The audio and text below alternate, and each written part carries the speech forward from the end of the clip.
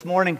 Good morning. My name is Garth Coop, and I'm one of the pastors here at Steinbach EMC, and so it's great to see many faces here in our sanctuary, and we also want to welcome those of you that are joining us online, whether you are perhaps at the lake this weekend, you're on the beach, or in your cabin, or maybe you're traveling somewhere else. We are just glad you could tune in this morning. We're continuing our summer series through the book of Psalms. And it's considered to be one of the most beloved books of the Bible.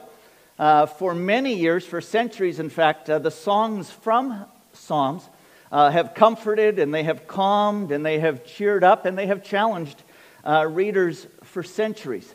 In fact, I heard a doctor who did not profess to be a Christ follower even prescribed the book of Psalms to his patients. I thought that was pretty neat.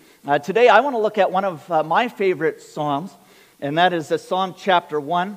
And so if you have your Bibles with you this morning, or if you have your Bible app on your phone, I would encourage you to turn there at this time. I've shared this many times in the past in various settings, but Psalm 1 was a chapter that I memorized way back when I was in grade 7. That was the year that I had an opportunity to play AAA hockey. And knowing that our team would travel a lot on the weekends, and I would miss a lot of church, my dad said, well, you can play if, amongst many other disciplines, that you will do some memorization. And I was eager to play at a higher level, or the highest level that I could play at, and so I quickly said yes to it, and so Psalm 1 was one of those chapters. Psalm 1 is considered by many people not just to be one of the 150 Psalms, but it is considered to actually be the introduction to the whole book of Psalms.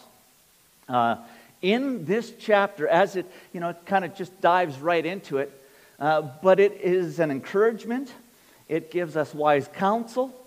It encourages us to reflect upon and to respond to the message that God is communicating through the whole book of Psalms. Through this chapter and through the book of Psalms, it directs us to accept a relationship with God, a relationship that leads to a favorable destiny. And so Psalm 1 goes like this: Blessed is the man who does not walk in the counsel of the wicked, or stand in the way of sinners, or sit in the seat of mockers, but his delight is on the law of the Lord. And on this law he meditates day and night. Not so the wicked, for they are like chaff that the wind blows away. Therefore, the wicked will not stand in the judgment. Did I miss a part there? Yeah, I did. But his delight is on the law of the Lord, and on this law he meditates day and night. He is like a tree planted by streams of water, which yields its fruit in season, and whose leaf does not wither. Whatever he does prospers. Not so the wicked, for they are like chaff that the wind blows away. Therefore, the wicked will not stand in the judgment, nor sinners in the assembly of the righteous. For the Lord watches over the way of the righteous, but the way of the wicked will perish. David begins this psalm with the word blessed. And that was a common way that Old Testament teachers would instruct their students into right action. Old Testament teachers and their students would have understood that word blessed to mean happiness. Or as Charles Swindoll wrote, a practical interpretation would be, oh, the happiness many times over. I like that. Oh, the happiness many times over that comes from walking this way. Walking in what way? Well, as a general overview, from walking in the way of righteousness, from intentionally choosing to walk in God's way, and intentionally choosing to walk away from anything that would erode our commitment to the Lord Jesus Christ. Anything that would erode our commitment to living a God-centered life. David would say, oh, the happiness many times over that comes from walking in righteousness. From walking a lifestyle with uncompromising purity. And then he begins by illustrating happiness using three negative terms. He says, oh, the happiness many times over for the one who does not walk in the counsel or in step with the wicked. To walk with That would suggest that we would stay away from a casual movement along the way towards wickedness. The word for counsel comes from the Hebrew term meaning a definite, firm, planted direction. And so David would say this, "Oh, the happiness many times over for the one who doesn't imitate or go through the casual motions of wickedness, or imitate the plan of life of the ungodly. Many times over your happiness if you do not imitate that lifestyle." David would say, don't go there. Don't imitate that. Don't imitate that lifestyle. And yet, if we're honest with ourselves, if we're transparent with one another, perhaps we could admit that, yeah, there are times when I have flirted with the ungodly lifestyle. Because there is only one person who has ever lived an uncompromising life and to live this life perfectly. And that is neither you nor me. And so if we're honest, we would say, yes, there are times, occasionally in my life perhaps, where I have imitated the lifestyle of those who are living without Christ. We may even catch ourselves laughing at maybe a joke that we know we shouldn't be laughing at. Maybe we've even made light of, or we've joked about some activity that we know, yeah, that's probably not the direction that God wants me to be moving in.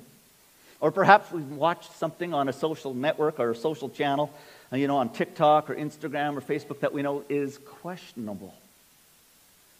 And David would say to us, even though he didn't have social media back then, he would say, don't go there. He would know from experience as well. And he would say, stay away from that temptation. You will be abundantly happier if you avoid the lifestyle that would kickstart spiritual erosion in your life. Oh, the happiness many times over for the person who does not walk in the counsel of the wicked. And then he says, or for the one who does not stand in the way of sinners.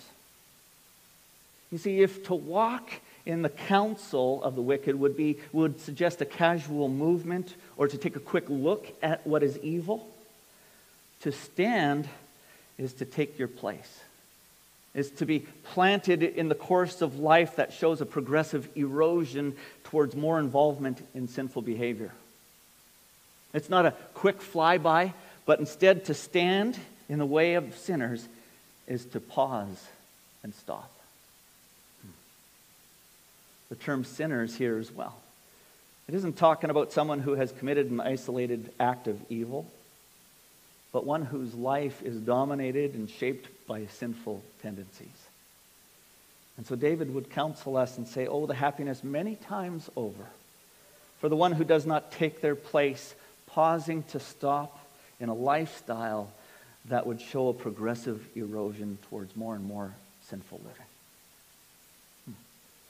And then he adds this, oh, the happiness many times over for the one who does not sit in the counsel or sit in the seat or sit in the company of mockers. That suggests a permanent settling down, a habit forming in our lives, a dwelling place in which we are camping out. We're sitting down and we're taking our spot here. And notice where David says this person is dwelling. This person is dwelling amongst the company of mockers. Mockers is even more serious than committing a few sinful acts. But it's a life that would show a total disregard for, a total contempt for, a total disrespect, a total hatred for right living. A mocker would be those who would belittle anyone who would want to do right. They would belittle anything of God. And so you can begin to see the idea that the psalmist, that David had in mind here. He's showing that progression from walking in the counsel of the wicked to standing in the way of sinners to sitting in the seat of mockers. And David says, oh, the happiness many times over, if we do not imitate wickedness, if we don't flirt with sinful behavior in our life, and if we don't dwell in the place with those who show a total disrespect and hatred for right living and the things of God. Oh, the happiness many times over if we were to notice those first signs of corrosion and erosion in our lives. The first signs of compromise in our lives, and we would run from that in our lives. Again, unfortunately, I think often we don't recognize those first signs of compromise in our lives. Maybe it's because we have blind spots in our lives. We all have blind spots in our lives.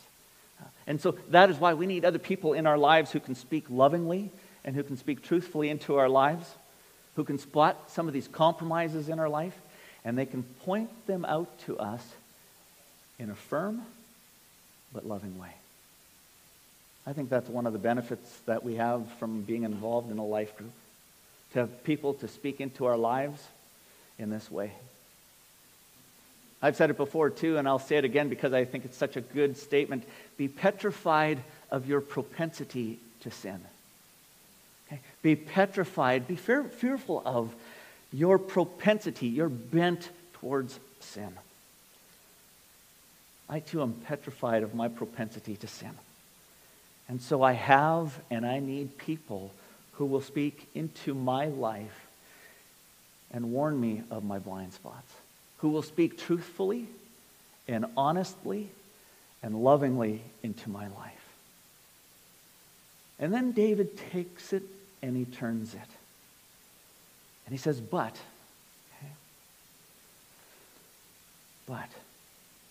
taking and turning from the negative examples to now going to the positive. He says this, blessing, okay? Blessed are those, okay, who don't do this, but instead their delight is in the law of the Lord. And on this law, they meditate day and night. Here's what you avoid. Here's what you put into your life. That word, but, is a word of contrast. In contrast to the compromise, in contrast to the corrosion, the godly believer would concern themselves with God's word. Powerful. Why does David use the word law here? Because in order to change from the path of living that would corrode our lives, okay, in order to walk rightly, David says we need an absolute standard. And I know we don't like to use the word absolutes in our world and in our culture today. We need absolutes. We need a clear direction in our lives. And God's word provides that for us. God's word gives us that direction. And so we understand the law that David was talking about here to be God's written word. And so God tells us to walk this way. Walk this way. Psalm 119, verse 9 and 11, we read these words, how can a young person keep their way pure? By living according to your word. Okay, that's living according to your word. That is obedience to your word. And then the psalmist goes on, I have hidden your word in my heart. That is, I've put your word in my heart. I've memorized your word and I've put it here for the purpose of this, that I might not sin against you. See, the psalmist claims that the godly person would delight on the word of God. The godly person doesn't look at the word of God as an inconvenience. The godly person doesn't look at God's word as a chore or an interruption to their day, but rather the godly person would meditate on it day and night. They're intentional about spending time in the word of God. In other words, the godly person would think about the word of God. She would reflect upon the word throughout her day. He would give careful attention to the word of God, seeking God's guidance as he and she would go about their day. There's purpose in why we get into the word of God, that we think about it. As we reflect upon the word of God throughout our day, it will help us from falling into the temptation that will most definitely come our way. And so David would say, instead of falling to this temptation, our feet would be kept firmly planted and rooted on the path to life. And so if verse 1 would be the promise of happiness, verse 2 would provide the way to experiencing this happiness, and then verse 3 would affirm the end result. Verse 3 says this, that the person who meditates on the Word of God is like a tree planted by streams of water, which yields its fruit in season, and whose leaf does not wither. Whatever they do prospers. You see, careful study of the Word of God is not just an enjoyable work that we get to be part of. David says, when you study the Word of God, it will produce rewarding results as well. What do we see? We see 4 things in this verse. We see the first thing, that when we study the Word of God, the result is this, that we are going to be planted like a tree by streams of water. That means we're going to experience nourishment, the nourishment that we need to flourish. Oh, we need to nourish in order to flourish. Right? You want to flourish? Then nourish your heart. Right? Number 2, we're going to be fruitful. Number 1, we're going to be planted. Number 2, we're going to be fruitful. And we're going to yield fruit when the time is right, because the production naturally flows from being planted and growing, from nourishing your life in the Word of God. And then David says, not only will we be planted, not only are we going to be fruitful, but we're not going to wither. By the way, David isn't talking about our bodies. They're going to wither and they're going to droop. That's just the product of getting older. But David is talking here about our soul. He's talking about our endurance that we will have even during difficult times. The tree-like soul, it doesn't give up. Sometimes, and as I look over the congregation, I see many who have gone through difficult times in your life. And I know that other people see the difficulties that you go through. And sometimes I hear people say, how can that person be so strong in the midst of all the tragedy, in the midst of all the grief, in the midst of all the setbacks? And it is because that person is deeply rooted and grounded in the Word of God. And they have been nourishing their souls for years in the Word of God. I see this in our congregation.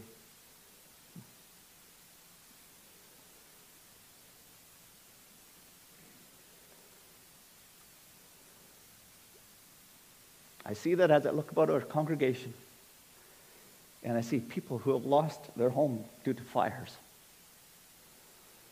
I see those who have lost their spouse, who've dealt with long-term health issues, who have had to bury their children, who have had to deal with infertility, who have had to deal with the end of a marriage or the death of another type of relationship.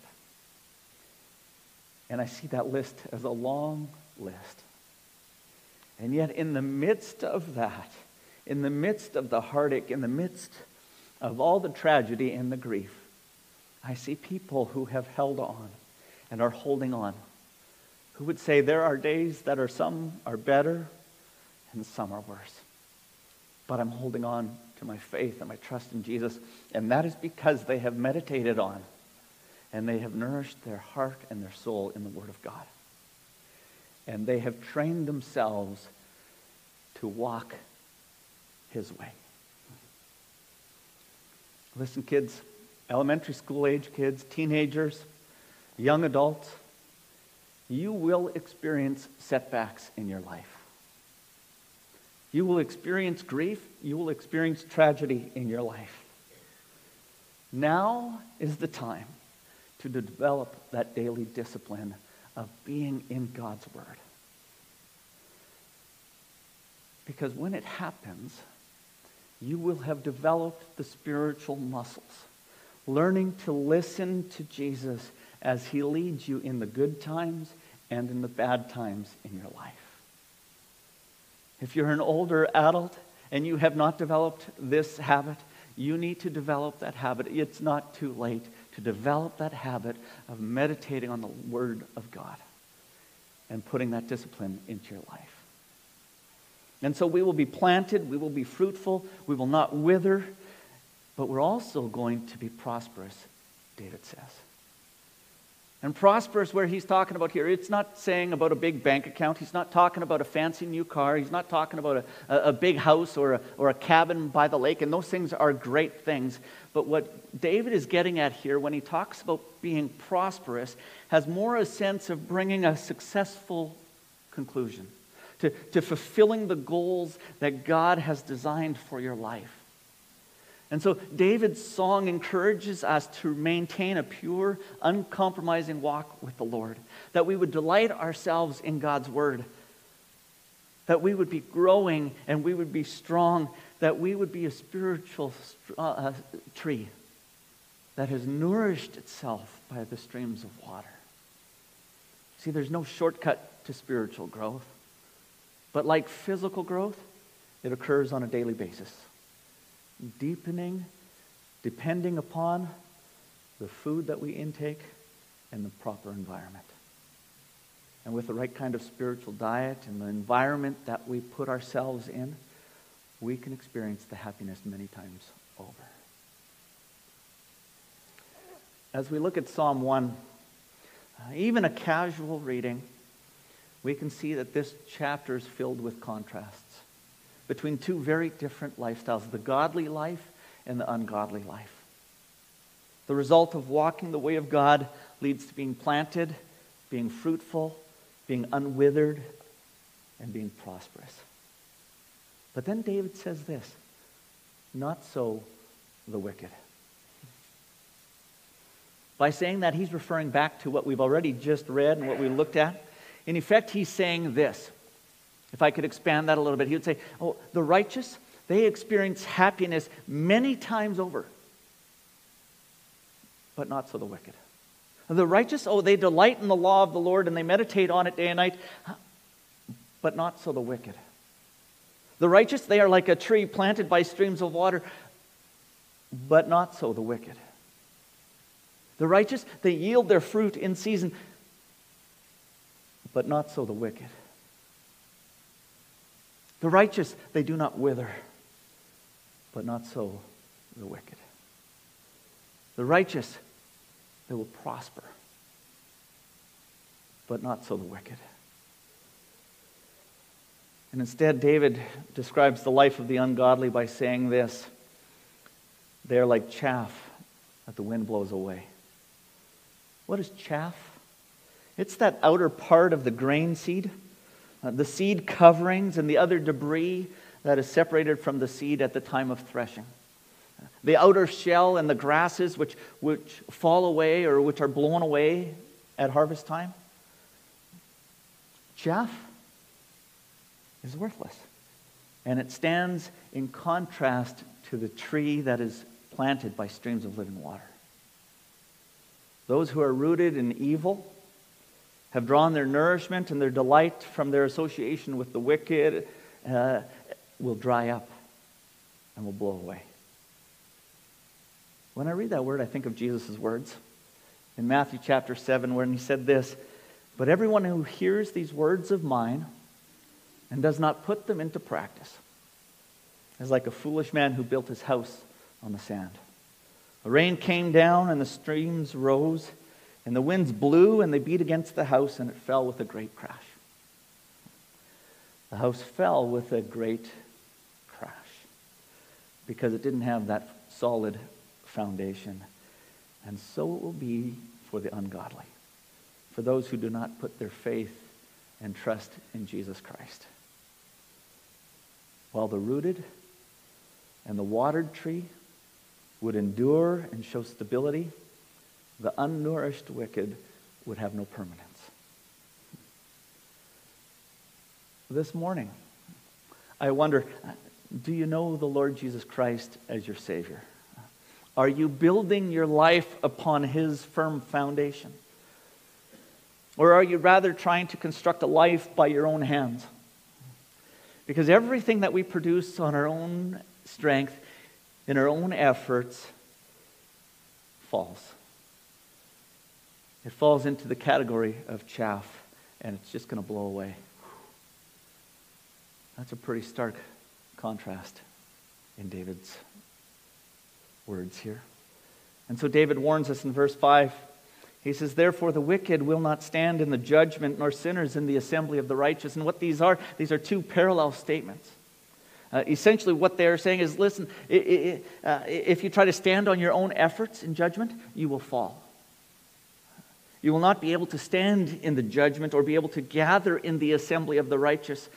Verse 6, David says, "For the Lord watches over the way of the righteous, but the way of the wicked leads to destruction."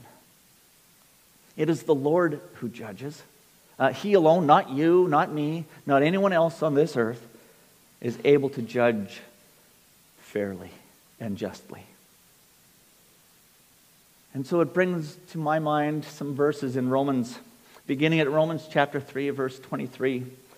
It says, "For all have sinned and fall short of the glory of God, and all are justified freely by His grace through the redemption that came through Christ Jesus. God presented Christ as a sacrifice of atonement through the shedding of His blood," that is Jesus' blood, "to be received by faith." And then in Romans chapter 6, "For the wages of sin is death, but the gift of God is eternal life in Christ Jesus our Lord." Romans 5:8, "But God demonstrates His own love for us in this, that while we were still sinners, Christ died for us." Romans 10, "If you declare with your mouth that Jesus is Lord and you believe in your heart that God raised Him from the dead, you will be saved. For it is with your heart that you believe and are justified, and it is with your mouth that you profess your faith and are saved." And then Romans 10 tells us, 10 verse 13 says, "Everyone who calls on the name of the Lord will be saved." Paul reminds us again in 2 Corinthians chapter 5, "God made Him who had no sin," that is Jesus Christ, "to be sin for us, so that in Him, in Christ, we might become the righteousness of God." God knows the righteous from the unrighteous, the godly from the ungodly.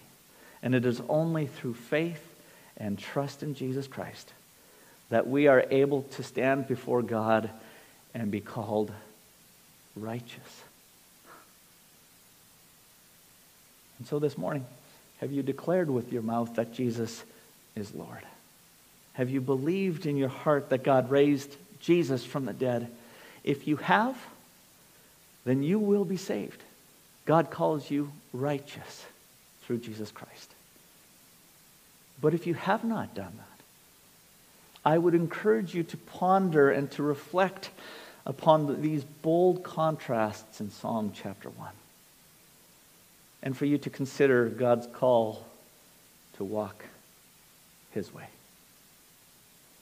Amen.